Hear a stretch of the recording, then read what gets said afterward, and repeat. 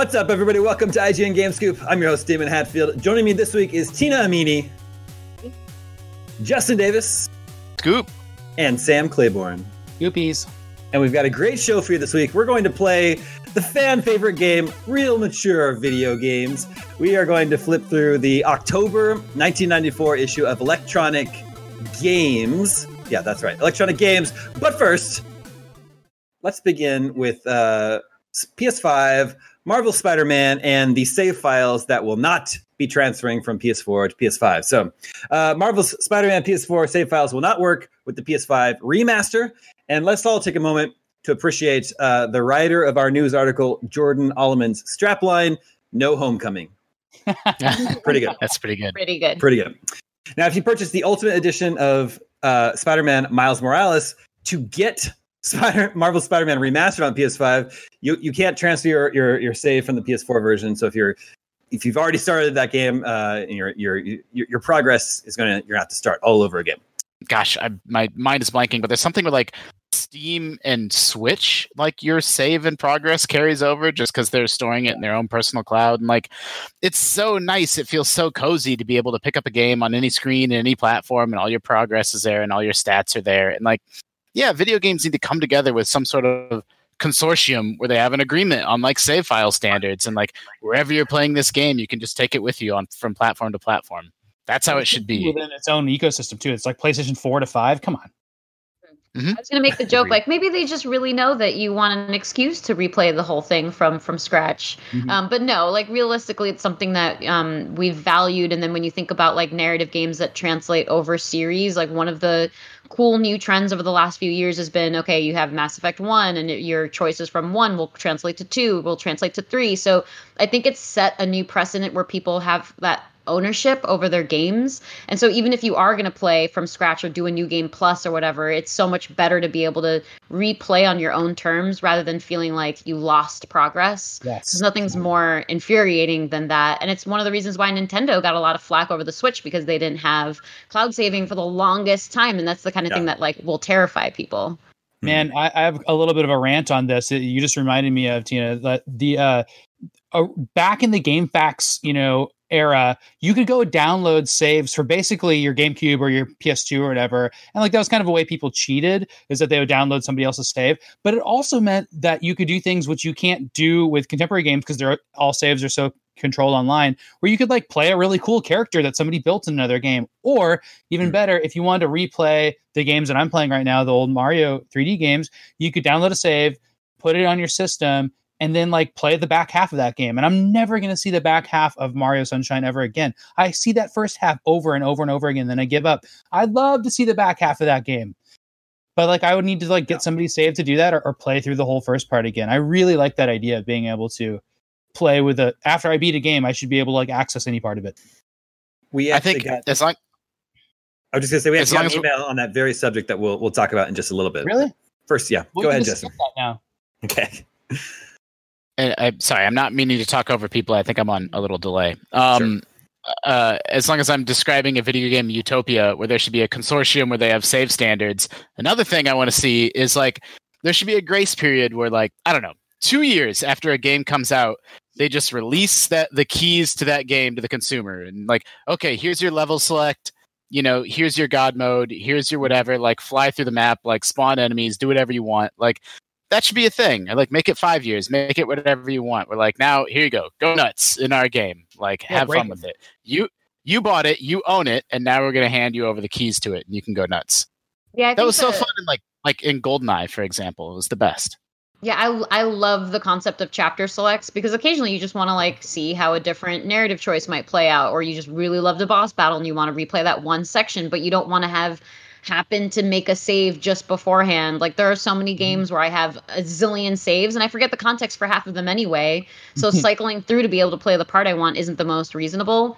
So love that kind of world too. But I think the argument, just to play devil's advocate, would probably be something along the lines of like, well, you have to earn that experience, and there's something to the discovery of it that's part of the overall formula, or stumbling on it yourself to give the community an opportunity to be the ones to introduce introduce those things, I think is like part of the fun. But I imagine after, you know, a 5-year contingency, like if people just were going to discover it, it would have been by that 5-year or whatever 2-year mark or whatever else. I mean, Rockstar is famous for like saying like, we like our story and trust our narrative enough that it'll draw you in, and you can also break our game at the same time.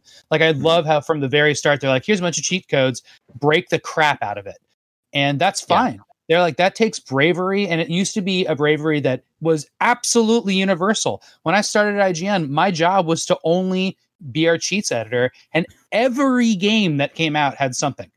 It had either a cheat code or a button input system or something that you unlocked by doing something complicated. And it was just a constant churn of like cheating and breaking games. And I know mod communities have replaced that now, but it's so inaccessible. And I wish people had trust in gamers to break their own games. I think it's like my favorite thing. Yeah. On the it's also, it's the only, go ahead. I was just going to say really quick on the Rockstar note, it's very much about they build worlds, but they also build playgrounds, and that's why they like people to go wild in it. What was that, Justin? We video games are the only medium that like don't like you can flip to the end of a book and read the last page if you want to. Like you get to the end of Lord of the Rings and Sam's like, well, I'm back. And then you're like, okay, I guess I know how this ends. Spoiler. And like yeah, it is a little maybe. It's been 60 years, so I think we're all right. And like video games are the only art form and the only medium on earth that's closed off that way, that like you don't have control over how you consume it and enjoy it and like be able to skip around and redo your favorite stuff and rewatch your favorite stuff. Like you pass a section in a game and in many instances you just can't go back. Like feels bad. There's also going forward, like LA Noire does, where they let you skip over certain scenes. Because it's like, all right, you've tried 3 times. You probably want to move on at this point, right? And that's definitely not standard at all. But I kind of loved that it gave you the option in case you did want to do the skip ahead thing to the last chapter. It's a little uncanny how closely you guys are describing this email that we got this week. So I'm going to point out, this is from Jay in Salt Lake City, and he says, there's been some discussion about how the save files for Marvel's Spider-Man on PS4 won't carry over to the remastered version. It's got me wondering about the importance that save files play and how we experience games media. If you buy a book or television series or movie, you can skip to the final chapter or jump around to whatever scenes or episodes you want. Generally, people understand it's best to experience these forms of media in sequence from beginning to end. But the only thing I can compare it to games is courseware. I'm an instructional designer, where the media experience is contained within a learning management system that tracks your progress, gives you credit as you complete or pass different parts of the learning experience, and unlocks more advanced material when prerequisites have been satisfied. Is this really the best way for games to work, though? Is there any reason game developers can't trust players to navigate their own experience, or does that break something fundamental about a game as an entertainment product? What do you all think? And if I didn't know better, I'd say you guys were snooping on the GameScoop emails. Probably not. Oh, we would never do that. That would not be the way we accomplish learning information about GameScoop ahead of time, is what I would say about that. However, I have a really relevant anecdote to this. I played the beginning of Star Wars Squadrons 3 times this week. And here's why. I played through the tutorial, and it's about 45 minutes or something, and then I paused it, and then you can just put your system into sleep mode, and it's the best thing ever. You pop back in and play. When I turned my game back on after being in sleep mode, every ship and everything was at fast forward, and there was nothing I could do about it. So I would just immediately run into a wall or get shot or whatever, but everything was like zooming around like crazy, and so I was like, oh, that was a weird glitch. So I replayed that all. And then I replayed it all and I got back to the hangar. I was like, okay, this is probably a safe place because it's not out in space where I'm fighting. And I come back to my game and every damn droid and alien in the hangar was like zipping around. I'm like, totally stuck in fast motion again. And I had to play it again. Maybe you had a feature stuck on there somewhere. Maybe it was intentional. That's really good. If I just restart the mission, like I didn't even have to restart the system. If I restart the mission, everything is fine again. But like I sat there just like crying, laughing the second time because this droid unit was like popping and go beep, beep, just fly away, beep, beep, fly away, and that's supposed to happen over the course of like 5 minutes. It's great. I hope you captured footage of that. I have like 30 seconds of the droid thing I was rolling, but being outside and it was really funny because I could control the ship and everything was moving, but the game engine was like, "You're at 2000x now." Okay. I think Go ahead, Justin. I just think that commenter is exactly right. And I want to circle back to something Tina said a second ago, where it's not just about looking back. It is about looking forward. And video games, again, are the only medium, the only art form where like your skill, like it just stops you. Like, well, you literally can't ever see or experience the second half of, you know, many video games if if you're unskilled enough, if you can't get past it. Like very few games have a skip mode, or some Nintendo games have their baby mode that turns on. But like, you know, it feels bad. Like if you're really hating an episode of a TV show or a section of a book, like, you know, skip 10 pages, keep going. Like it's crazy that games don't let you do that. Just every game should have a level skip option. And it's pretty bad that they don't. Think about like story-driven games like The Last of Us, especially when they're experimenting with themes, like really mature themes and progressive themes that, you know, might really not mature. Be. Yeah, exactly. We're not cheating, I swear. There's things that I think they may feel worried about if people skip ahead from a narrative perspective, that they might miss beats that would help them appreciate the way that a story ends. Because as it is, like that storyline wasn't the most palatable for a lot of The Last of Us 1 fans. So imagine if people skipped around, which arguably is what they did because of the leaks of the script where people read the story and weren't able to play through it. I think it's a totally different experience. Whereas if you play through the motions, the argument could be said that maybe you have an appreciation for the character arcs and evolutions and some of those story beats too. But, it should be like as an optional choice thing. I can see how developers would be wary about it impacting the reception to those stories. But I can also see that the LA Noire style of if you've tried 3 times and you really just can't progress, but you want to push forward in the story, like why not let people skip ahead at a point? Yeah. Mm-hmm. Seems reasonable.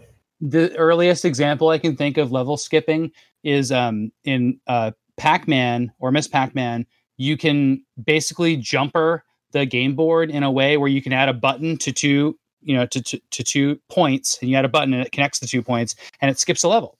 And people use that to like kind of just practice. Like you can skip like 10 levels into the Miss Pac-Man and just like play them and practice them, or 10 levels into Pac-Man and like learn the mazes.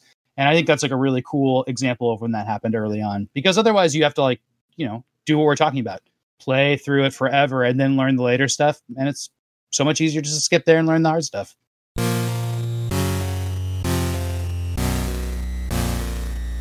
Okay, moving on to real mature video games. This is the game where you're going to try to guess a game based on the ESRB description of its mature content. So what you know right off the bat is... Are they all real mature video games? They're all real games that are rated M for mature. And they're all they're all games that are upcoming. So that's your other hint. These are games that are on the horizon but not out yet as of today. That's a big hint. Yeah, well, okay. I'm a generous game show host. What can I say? And the way the ESRB descriptions go, they start out very specific about what this game is and then get more general about what the mature content is. So I'll be reading these descriptions backwards, because if I read out the first sentence, it would be very obvious what these games are. Okay, there are 3 games. Round 1. Okay. The words the F word and the S word. Baldur's Gate. Game. 3. Baldur's Gate 3. What is going on this episode? Can you see my computer screen? No, this is the one thing we accidentally cheated on. And so we figured instead of just painfully sitting here and not answering anything and throwing it to Justin, because Justin wasn't around for when we accidentally cheated. We decided we'd just interrupt you. Sorry. But we saw nothing else, though. I swear, including what that. What do you mean you saw nothing else? Then we'll go on to Baldur's round 2. Gate 3. Yeah, and don't bring up any B-roll for this, Borba, please. Okay. That's a good point. Yeah. Okay. The F word and the C word That's not an M game. in the dialogue. The C word? Man, that's much worse than the F word. Cyberpunk.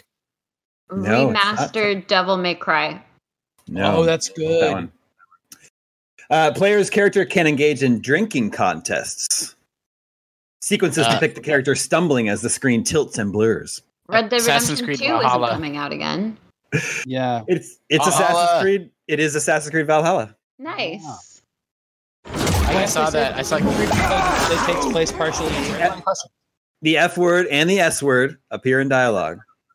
During one mission, players infiltrate a drug cartel. Drug packages and piles of white powder can be seen in a warehouse. What Far did you Cry say? 6. Yeah, Far Cry. It's not Far Cry. Mafia remaster. Call of Duty Black Call Ops. of Duty Cold War. Oh, yeah. It is Call of Duty Black Ops Cold War. Let's talk about some games that we've been playing, including a game that just came out today, Super Mario 35. I played several rounds of it today. Anyone else take it for a spin yet? No, I can't wait. What did you get? Number 1? It's cute. I've gotten number 2 a couple times, but I haven't gotten number 1 yet. It's very cute. The Super Mario 35 conversation was unfortunately lost to a technical difficulty, so we will now move on to Star Wars Squadrons, and I'm whispering because my son is sleeping in the room next door. It's one of those, I crave this type of game. I really, really like space shooters, and I really like the Rogue Squadron games, especially. This doesn't have the same. One thing that I don't like about it is that it is all cockpit based, and I kind of like seeing my ship. That is just the way I like to play it. And a lot of those games give you the option, but this is like, do you ever do first person in racing games? Like that doesn't even make sense to me. I like if I get in a car in Grand Theft Auto, and it's in first person, like I can't even drive. I don't know why. That's just not the way I play games. But for this, it forces you into that. So it's been a little bit of a learning curve. And then also like it uses, in a good way, every button in multiple ways. Like it's such an intense control scheme, which I think is really funny and good. I think that's what it should be because I like learning this game and I feel like I'm getting better at it every time I play. So that's a good thing. That's a positive. And then finally, Star Wars games still feel slow to me aside from Rogue Squadron. If I'm in an X-Wing and like I throttle it up and I'm zooming past a Star Destroyer, there's like moments where it feels fast, but for the most part, it just doesn't. It just feels like I'm just kind of like too far from everything and everything's kind of slow. And I don't know what the deal is. I guess that's the reality of space combat. In the movies, they make it look really fun. But I think it's just hard to adapt. But I think being behind your ship and speeding it up a little bit would be the perfect thing for this game. But it's really, really cool. Does it feel anything like Rogue Squadron? Yeah, I mean, in the sense, well, okay, here's another comparison. So Rogue Squadron has really cool mission objectives. This, like, people will bark orders at you. They're like, defend this part of the ship. Well, they get in there and open it up. And so you're kind of doing that. But so it has that. But Rogue Squadron added some. This has this in a different way, but it has a kind of like a trophy mode that's not the in-game trophies, but it's like additional things you can do, like awards you can get for other things. But I like that Rogue Squadron, like they put like a collectible like in a really weird place. You'd have to like go way out of your way to get, and kind of like break the level and do it wrong to get. Like they thought about the space of the level in a kind of a sandboxy way, and I thought that was really cool. This is more linear, go through the missions, but pretty well made. I have one thing I'll say. I'm sorry, I'm dominating this. No. But one other thing I want to get off my chest. This game should have been saved to be an awesome console launch game with the best graphics ever. That's what it should have been.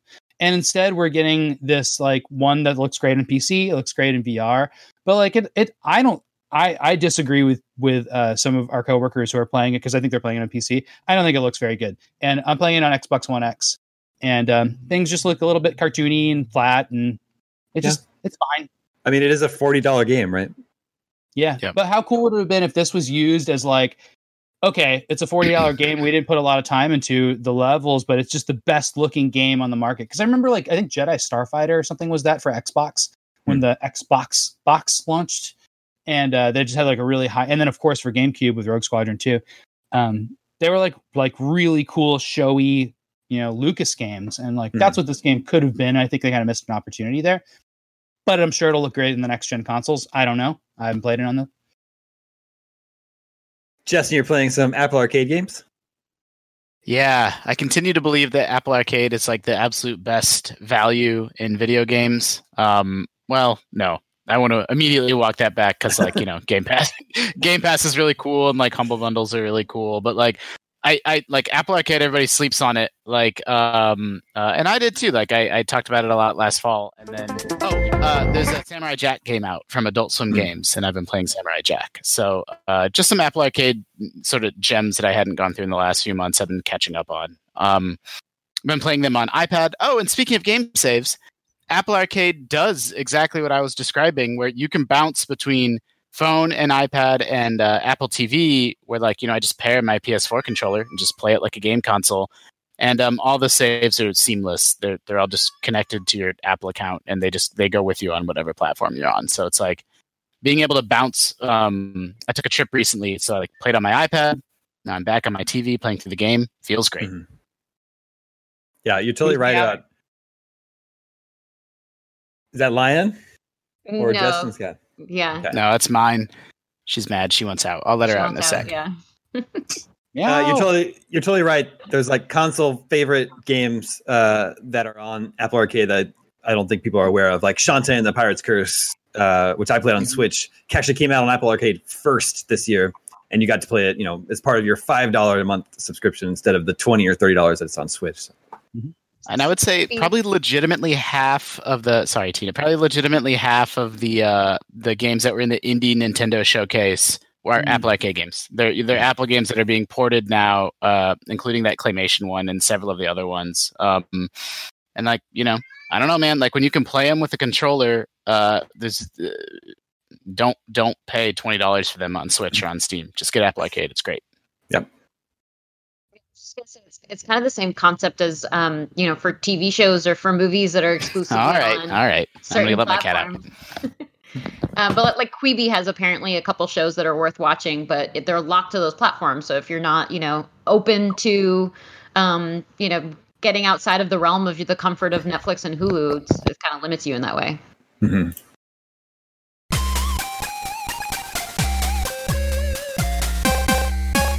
Okay.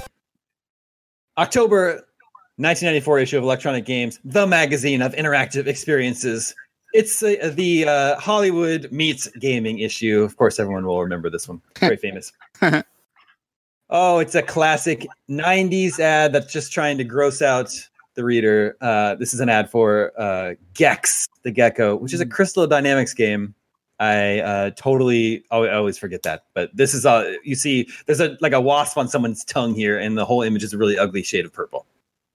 Yeah, but it's because he's a gecko, and that's what he eats, right? Yep. So like, that's the joke. Also, you can show this to your mom, and then you can gross her out. Yep, exactly. Please or your buy grandma. me this video game. So the letters section. Here's a letter. Wait, go back. Oh, yep. It says Skanky Nuggets. Skanky Nuggets of bug guts. Yeah. Just pointing that out. Man, Gex is just so cool. Yeah. I wonder what his brand is. Okay, in the letters section, a letter from Joe in Chico, California says, these computer game companies are driving me crazy. How can they get away with advertising their games in magazines long before they're even a quarter of the way from completion? Some don't necessarily advertise, but they release sneak previews to magazines, which are mostly just short animation clips and a description of what the game will be like. For example, I heard about Front Page Sports Baseball in numerous magazines, including a well-designed insert advertisement months ago. I called Sierra around May 20th, and they told me it would be out by July 15th. So I called back July 15th, and they told me not until the middle of September. The problem has been even worse with Bethesda and their new NCAA 2. I understand that these companies want their games to be perfect when they release them, and that they want to get a jump on their competitors so they can advertise early, but this is getting absolutely ridiculous. Oh boy, wait for the future. Yeah, he's upset. There's so much going on there. I mean, like the calling companies thing is rearing its head again, which I love. Bethesda made an NBA game? I guess so. That's so cool. This guy is frustrated that he saw an advertisement in a magazine 2 months ago, and now it's still not out yet. Yeah. Yeah, welcome to the world of announcements and teasers of teasers of trailers.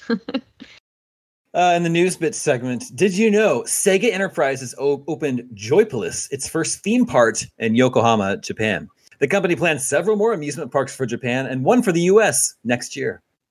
Yeah, that didn't happen. I love this news bit. Mayors build Sim Utopia. Attendees of the 62nd Annual Conference of Mayors last June relaxed between conferencing by using SimCity 2000 to build a utopian city.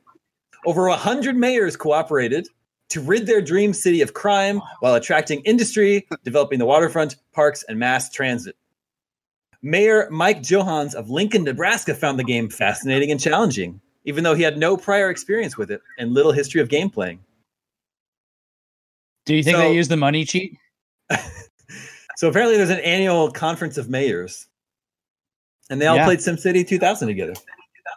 Yeah, they got drunk. That reminds me. They just made these horrible drunk cities.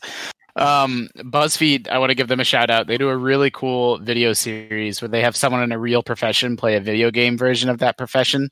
So they had like an architect building homes in The Sims and Minecraft, and it's really entertaining and fascinating to see the ways in which they can apply their profession in real ways, and the ways in which video games, the skill is not transferable in any way at all. I can tell the person that planned this conference does not have siblings, because playing a video game with one or two other people really sucks. Playing with 100 people is just like a nightmare I've had. Yeah. Well, that's Tetris 99. Well, you're not working together on one screen to make the perfect Sim City. Here's a headline: Fighting games crossover. Two popular fighting games showed up in non-electronic formats, a book and a set of action figures. Street Fighter, The Storytelling Game, is a 196-page softbound book in full color. Cool. I hadn't heard of that one. It is designed to be used as the basis for role-playing adventures starring fighting characters of Capcom Street Fighter games. Okay, so there is a tabletop Street Fighter. I guess so. Tyco Toys, meanwhile, introduced the Double Dragon action figure line, including Billy and Jimmy Lee, Vortex and Blaster, plus on the dark side of the coin, Shadow Master, Trigger Happy, and Sickle. I don't know. Wow. I feel like 1994 is a little after the wave of Double Dragon popularity. Yeah, for sure. Although that's probably right when the Double Dragon movie came out. Probably. Appropriately after the popularity of Double Dragon, which was like 1989. There's a whole segment on the ratings war. The third hearing on game ratings convened July 29th. So this is, after the rise of Mortal Kombat and Night Trap, when they decided that video games had just become too explicit and too violent. They're actually having real hearings, which would lead to the creation of the ESRB. Although there's the ESRB will judge software for all platforms. So it actually says, the text here, the IDSA proposes the Entertainment Software Rating Board, a freestanding organization made up of anonymous raters, to be financed by a combination of rating submission fees and IDSA contributors. The ESRB will judge software for all platforms, including cartridge-based CD, PC CD, and PC floppy disk systems. So just talking about the creation of ESRB here. Real mature video game industry. Exactly. Real mature video games. But it says it's not a law, and many retailers have said they will not carry rated products. What? That's what it says. Doesn't it mean the opposite of how things are? Yeah. I know, yeah. Yeah, exactly. I guess if you're a retailer, you're like, I'm not going to put something on this game that says adults only. I've been selling it to kids all summer. Yeah. Really hurts. That's why, right? That's what that means. I don't know. Here's an ad for a game called Slayer on 3DO. It's Advanced Dungeons and Dragons. I just like that the whole point of the ad is to show screenshots of you approaching monsters and them getting bigger on the screen. I guess that's supposed to be the selling point. I mean, that's probably like a 3DO animation that they're trying to show. Like it's actually rendering, because the 3DO can do that. But there's a lot of 3DO in this issue. That was high times for the 3DO. Yeah, 1994. And I think this whole magazine, Electronic Games, is all really into like multimedia. 3DO and the Philips CDI. They thought it was going to take off. Yeah. Top coin ops from August 1994. Figures courtesy of Replay magazine, based on an earnings opinion poll of operators. Sam, do you contribute to anything like this today? No, I do not. That was a serious question. The best upright videos were Revolution X, which is the Aerosmith game, Mortal Kombat 2, and Virtua Fighter. So this is just arcade operators telling what they think are the best games based on how much money they're making, right? Their earnings, yeah. Yeah, basically. Yeah, I mean, like, there's no trade organization or anything like that for coin op anymore, because that industry has been devastated for so long. But also, like, I in my experience being an operator in San Francisco, I don't want other people to know what's earning well in my games, and I want to get the ones that earn well and get them in places and earn well from them, and then I don't care if other people are successful or not. That's how I build community. I love it. Best deluxe videos, and I assume these are like bigger sit-down cabinets, like the Star Wars arcade game. The best ones are Daytona USA, Ridge Racers, and Outrunners, which is from Sega. Outrunners is the only. I'm not familiar with. Oh, I guess Outrunners is Outrun, like some version of Outrun. Yeah, and it had like a little seat next to you. It's like a cute Sega cabinet. I saw one in like Tahoe last time I was up there. They're still around. Yeah. Best pinball machine, Sam. Star Trek, #1 from Williams. Yeah. TNG. Table's great. Great game. Then Demolition Man. Another wide body. This is the Williams wide body era, apparently. Super pins is what they called those. Is Demolition Man the one that has there's like a gun with a trigger that you fire the ball? Yeah, both sides have. You can either play with the regular buttons or you can play with the trigger. And the trigger, actually, you get more points if you play the whole game with they're like big metal triggers on top of the game. They're very silly. And #3 is World of Soccer from Midway. That's don't know that one? World Cup Soccer. We call that lovingly dog soccer. It's got a dog in that glass. Okay, it's got a dog. Okay. It has like a cartoon dog, but it's like loosely soccer themed. It's pretty fun. It has a goalie, and the goalie moves back and forth like this, and you have to shoot the ball around him into the goal in the back. Lots of ramps. The top video games of July 1994. Top selling video games as compiled by Babbage's. On Super Nintendo, it was Super Street Fighter 2, FIFA International Soccer, and Stunt Race FX. I'm surprised to see Stunt Race FX in the top 3.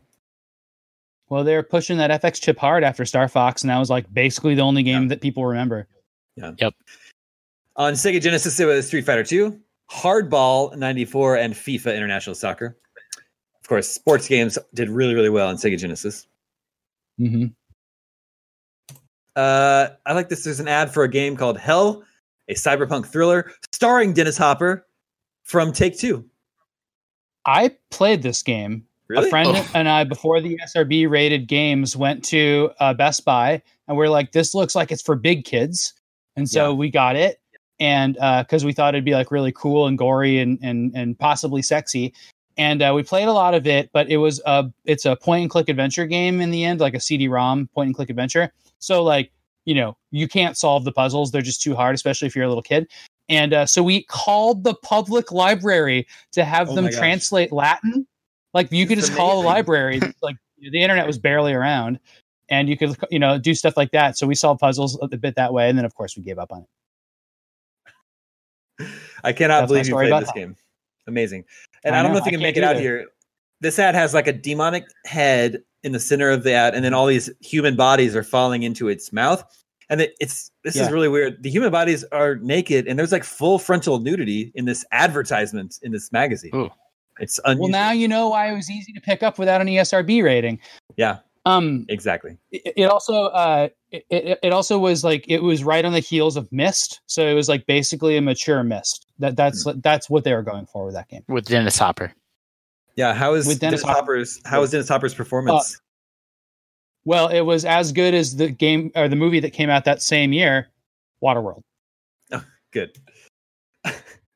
For the Game Doctor, some people have some questions. #1 is, what's the deal with Project Reality?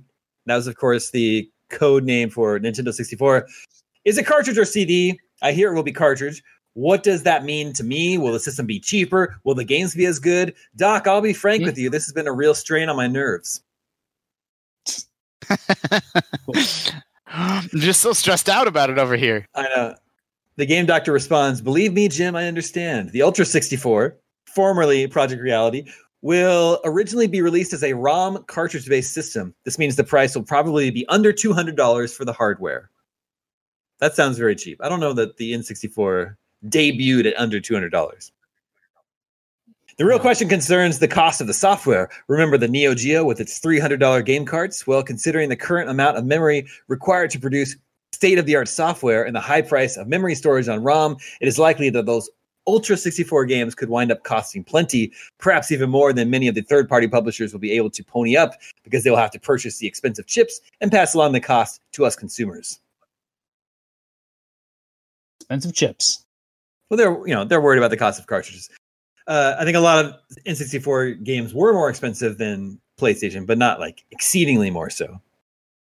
I think they were like almost double sometimes, which was a situation, right? Because like there was a lot of $40 PlayStation 1 games, and then like Majora's Mask was like $75 or $80 when it came out. There was some bad situations. Yeah. Oh boy. Oh. I believe this is an ad we've seen before. It's for a Sega CD game called Panic, and it's another. I guess the whole marketing strategy is just let's gross out. Gamers love gross stuff. Let's gross them out. And it just has a man laughing so hard that milk is shooting out of his nose. There's a lot of gross out ads, and even Nintendo was doing gross out ads in this era and shortly after. Yeah. Plus, it's the Got Milk parody, which is I can't believe it was that early. It seems more recent than that. It's kind of interesting. This is an ad for a game called The Fortress of Dr. Radiaki. Not something I've ever heard of. I just love this terribly rendered CGI alligator man. Yeah, it's pretty great. I have a story about this. So a friend of mine and I were in Best Buy. No, I'm just kidding. I don't know. When worlds collide, Hollywood meets gaming. What, are you going to say something about Alligator Man? Oh, it looks like it, like the little postage stamp screenshots make it look like kind of a cool Doom clone. I want to look this one up. Yeah, it says, it says you are free to move in any direction and blast anything that tries to do the same in this virtual reality 3D world. Move in any direction? Yeah. Wow. This is their big cover feature when Hollywood meets gaming. I just don't understand the design of this photo here. We have like a movie director using a film camera. It doesn't make any sense. And there's just a giant upside down Super Nintendo controller on top of it. That's supposed to be the reels of the film. Yeah. It's just a shape association thing. I guess so. And then the camera has the big circle film reels above it. That's like I said. I think this is a perfectly cromulent ad. Okay. It's not an ad. It's a feature. Okay. Is composition. And I guess he's filming the Hollywood sign. I don't know.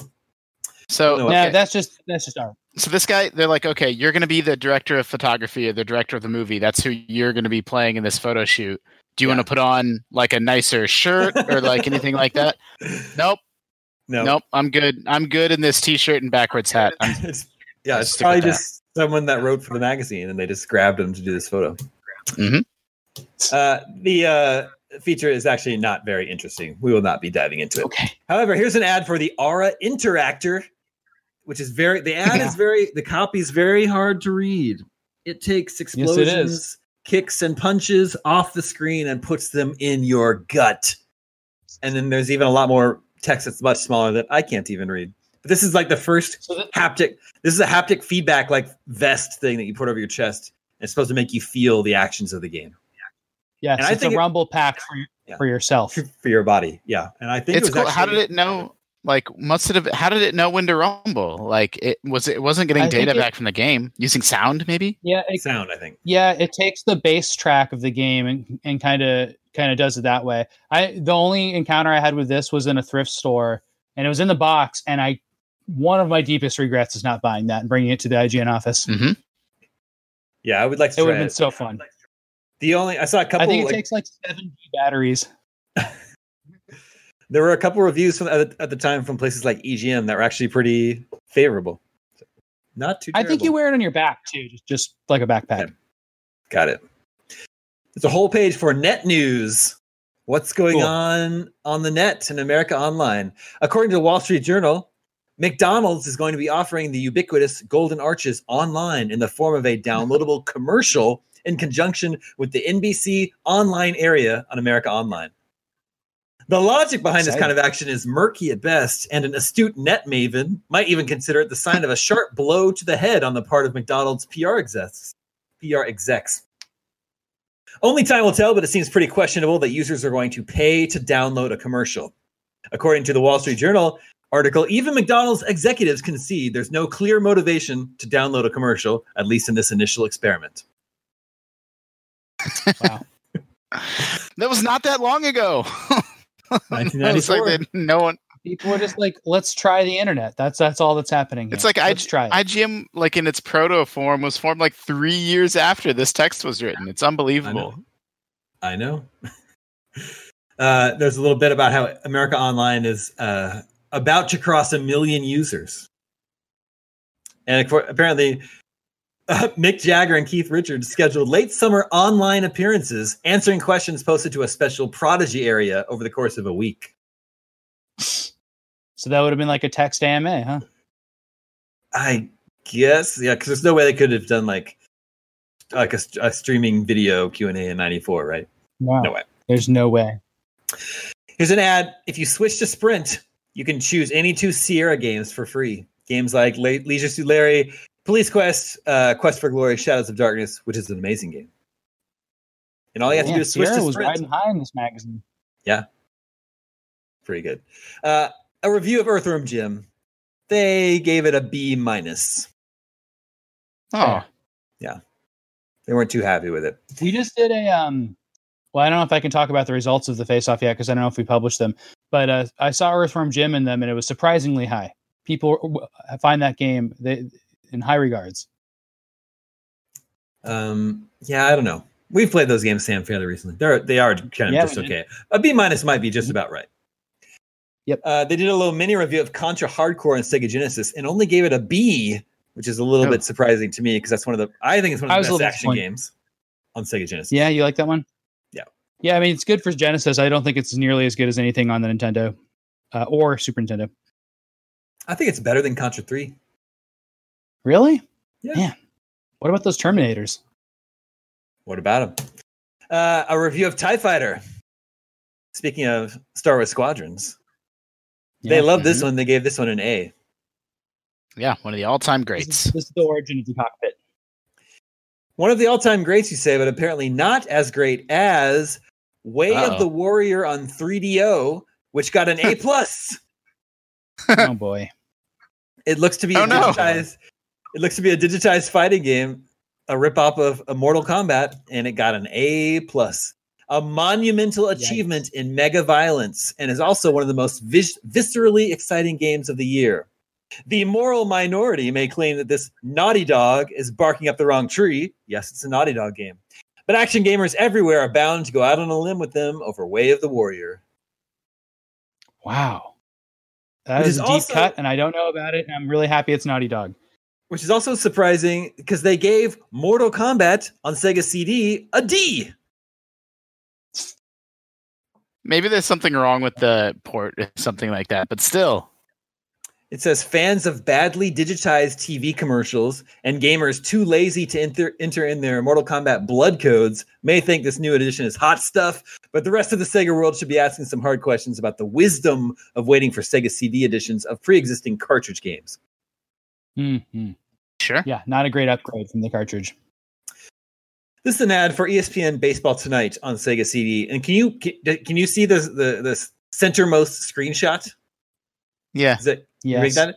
Apparently, you can use deodorant in this game. If this is real and not faked for this ad, it says players choose from 3 different deodorant scents: original, musk, or alpine breeze.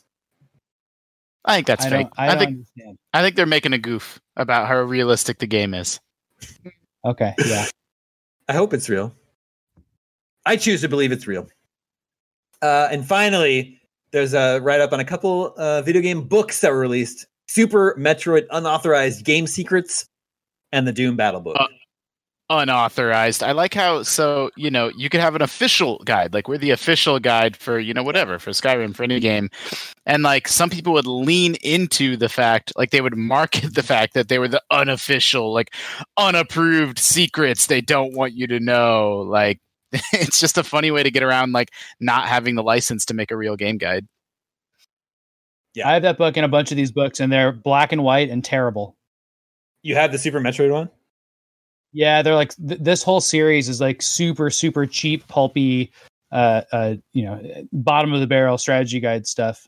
but they absolutely played up the unauthorized stuff, and they also did that, very, very, with very, very legal eyes, right? Because there's not a single image of Metroid on that cover. Mm-hmm. The Doom write-up is suspicious. It says, this game from id Software, based on its Wolfenstein 3D engine, is described as an action-oriented slugfest. Why does Doom need an introduction in 1994? Yeah, I don't get it. Doesn't this person is being written by someone who doesn't know what Doom is? Yeah, weird. And that is the October 1994 issue of Electronic Games.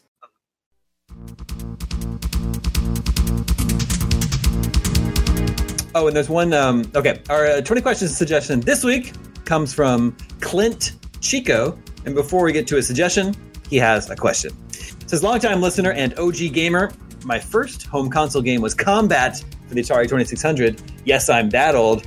I say that to give my question a little context. I assume a great many listeners use streaming services like Xbox Game Pass to try out new games before buying. Clarification, Game Pass isn't a streaming service.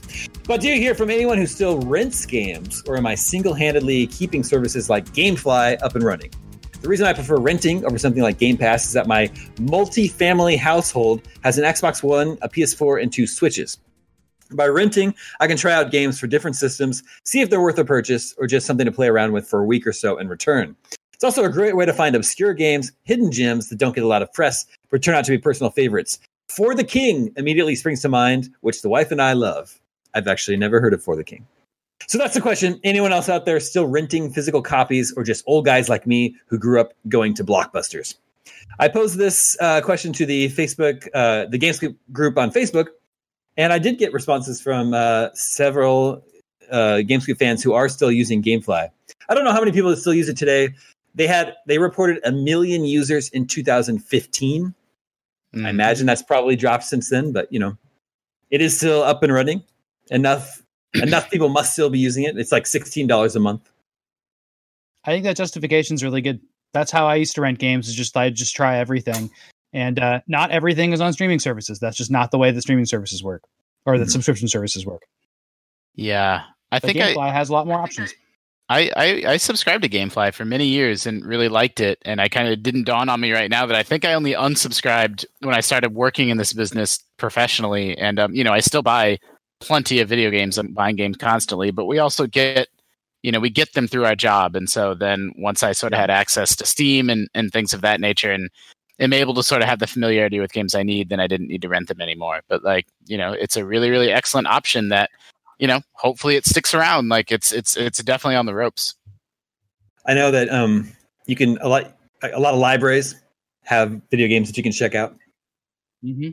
It's another option. That's super cool. The IGN office. We do have a game library that's not available to our listeners of this show. Yeah, not even us technically. We should. I should look at what the San Francisco Public Library has game wise these days. I've never looked into that. Their movie selection is unbelievably good, and TV and everything. That's good. Awesome. It is really good. Does anyone remember the last game that they rented? Yeah. Well, it would have been Nintendo 64 games. I remember renting Castlevania 64 for sure. Wow. I probably rented. I remember renting. I remember because. Go ahead. I was just gonna say I probably rented my last game around the time the 1994 October issue of Electronic Games came out. Yeah, probably. Yeah, I have floating around in my house. I have a copy of The Godfather for Xbox 360 from GameFly, and I guess I canceled my GameFly, or I don't know exactly what happened, but it never got returned. So I have it and own it, and so clearly, like that, I guess that was the last one or one of the last ones. I mean, that would have been the game's good. I would have been 2007 or 2008, around there. Yeah, that's pretty funny. Okay, Clint Chico also provides us with our 20 questions game, and he has some hints for you. He says, I consider this a hard mode game, maybe even boss mode, because I've never heard it mentioned on the show. Never, not once. I will provide my own commentary on that. I'm not sure that's true. So consider all that. Aren't we doing hard? He also says it's my favorite game of all time. His Clint's favorite. Okay.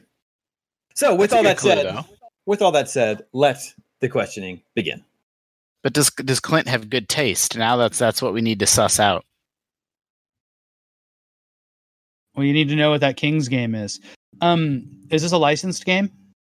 No. Is this part of Or a bound. franchise? Yes, it is part of a franchise.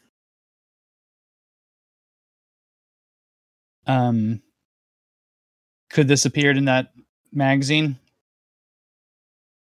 No. Could not. Okay. Afterwards, right? Looks like you talk about older games. 1994. Yeah. Is this from before 2000? No. Is this particular title show up on this current generation? What? Wait, sorry. Can you? Is it on this current generation? No, Okay. it's not. That's 5. Was this a platform exclusive? Yes. Mm-hmm. All right. Mm-hmm. It's Nintendo.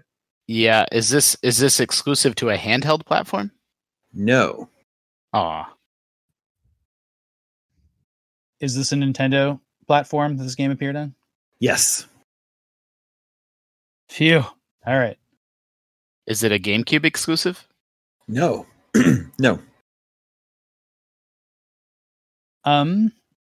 Is this part of the Mario Mushroom Kingdom? No. And that's 10. Still part of a franchise. All right, I think we're in a good should be spot. well known-ish. I mean, Yeah. I want to know. Do we know? Is it on? Do we know if it's on the Wii? We don't know that yet. Yeah, it'd have to be on Wii U, or Switch, or not even Switch because it's not on handheld. So Wii or Wii U, not or just this like some like generation. obscure non-system. Well, is it exclusive to the Wii? No. Wii U. Yeah, ask it, Tina. Is it exclusive to Wii U? No. What if there's a port All right, out so- there? What? So it is an exclusive for a publisher, Yeah. but what if it's also on a different console?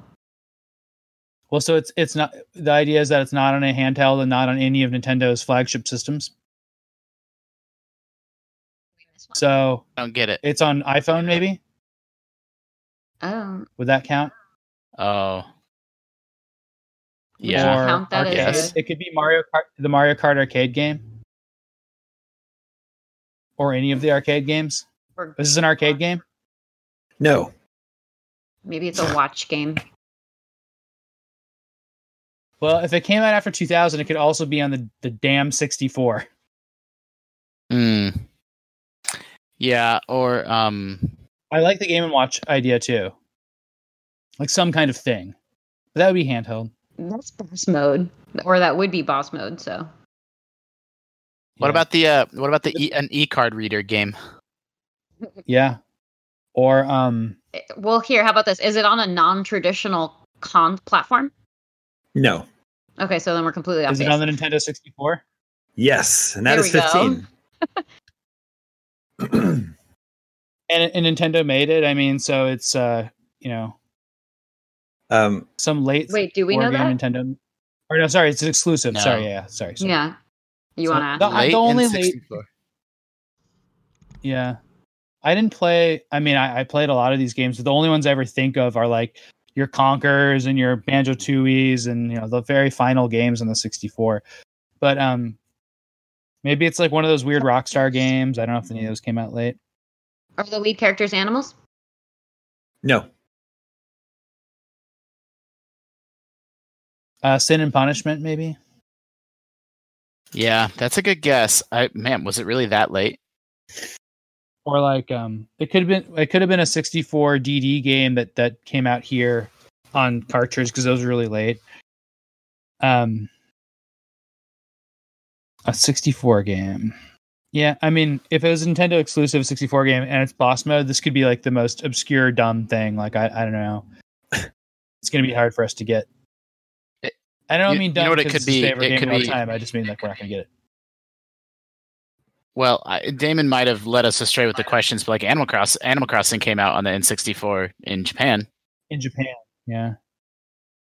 There's something like that, like Doshin the Giant, like one of those weird games. Yeah, that's why I brought up the 64 DD stuff. Yeah. And there's Star Fox Adventures that got ported to the GameCube. That never came out in 64. Mm-mm. Man, I don't know. I don't know where to go from here. Does this have characters in Smash Brothers? Surprisingly, I think no. Wow. Total boss mode. Should we ask if the developer still? We probably just need to know the genre, or we're not going to get it, right? Yeah, I can't think of any. Do we lose Justin? No, he's still there. Would it help if we just thought? I like the animal question. Like that can. We just have to kind of take some shots in the dark here. Like, is it a sci-fi game? Is it a driving game? Then just be done with it.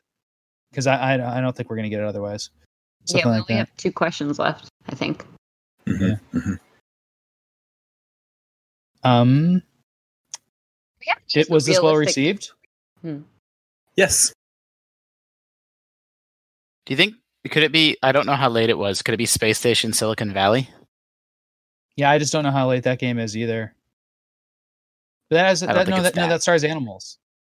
Oh, good point. Well, it depends on how mean Damon wants to be. You're a robot that can take over animals, right? Yeah. Well, I said lead characters, not necessarily protagonists, so that still counts. Yeah. It could be like an Excite Bike 64 type situation or something weird like that. Wave races, are any of those come out? It's part of a franchise. I like Excite Bike 64. I don't know when it came out, but I think that was pretty late. Mm-hmm. And then there's the Turok sequels. There were Turok sequels. They were pretty late, some of them. So should we just say if we mentioned this game and then end it? Yeah. Have we mentioned the game yet? No, you have not. We did our best. I'm out of my Nintendo 64 library once I get to 2000. It's very, very limited. What was that weird N64 game where it had these cubey graphics, and then it was all like it was like an ecosystem of like animals eating other animals? I don't know. Mm-hmm. I can't think of it. It might never come out. I think we should make the guess at Bust a Move or something like that. Shall I reveal the game? Sure. Released in 2000, in the year 2000. Developed by a developer called Quest, which is no longer in business. Published by Nintendo in Japan. Published by Atlas. Quest 64? No. Published by Atlas in North America. It is a real-time strategy game. And it's the 3rd game in a series. Okay. Yeah, it's Ogre Battle. It is Ogre Battle 64. Ogre Battle 64. Okay. A game that good one. I own. A game I owned. A lot of people's favorite game too.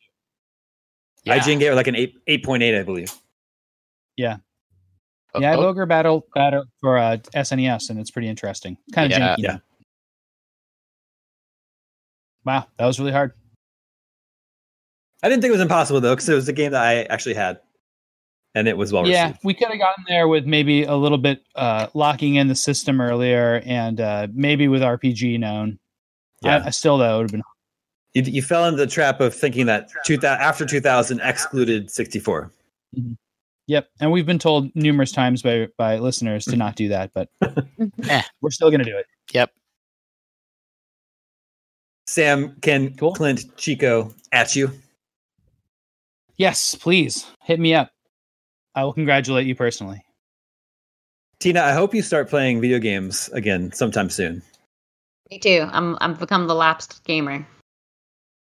But Mindhunter is a very good show. We talked before we started this taping that she's been watching a lot of Mindhunter, which is very good.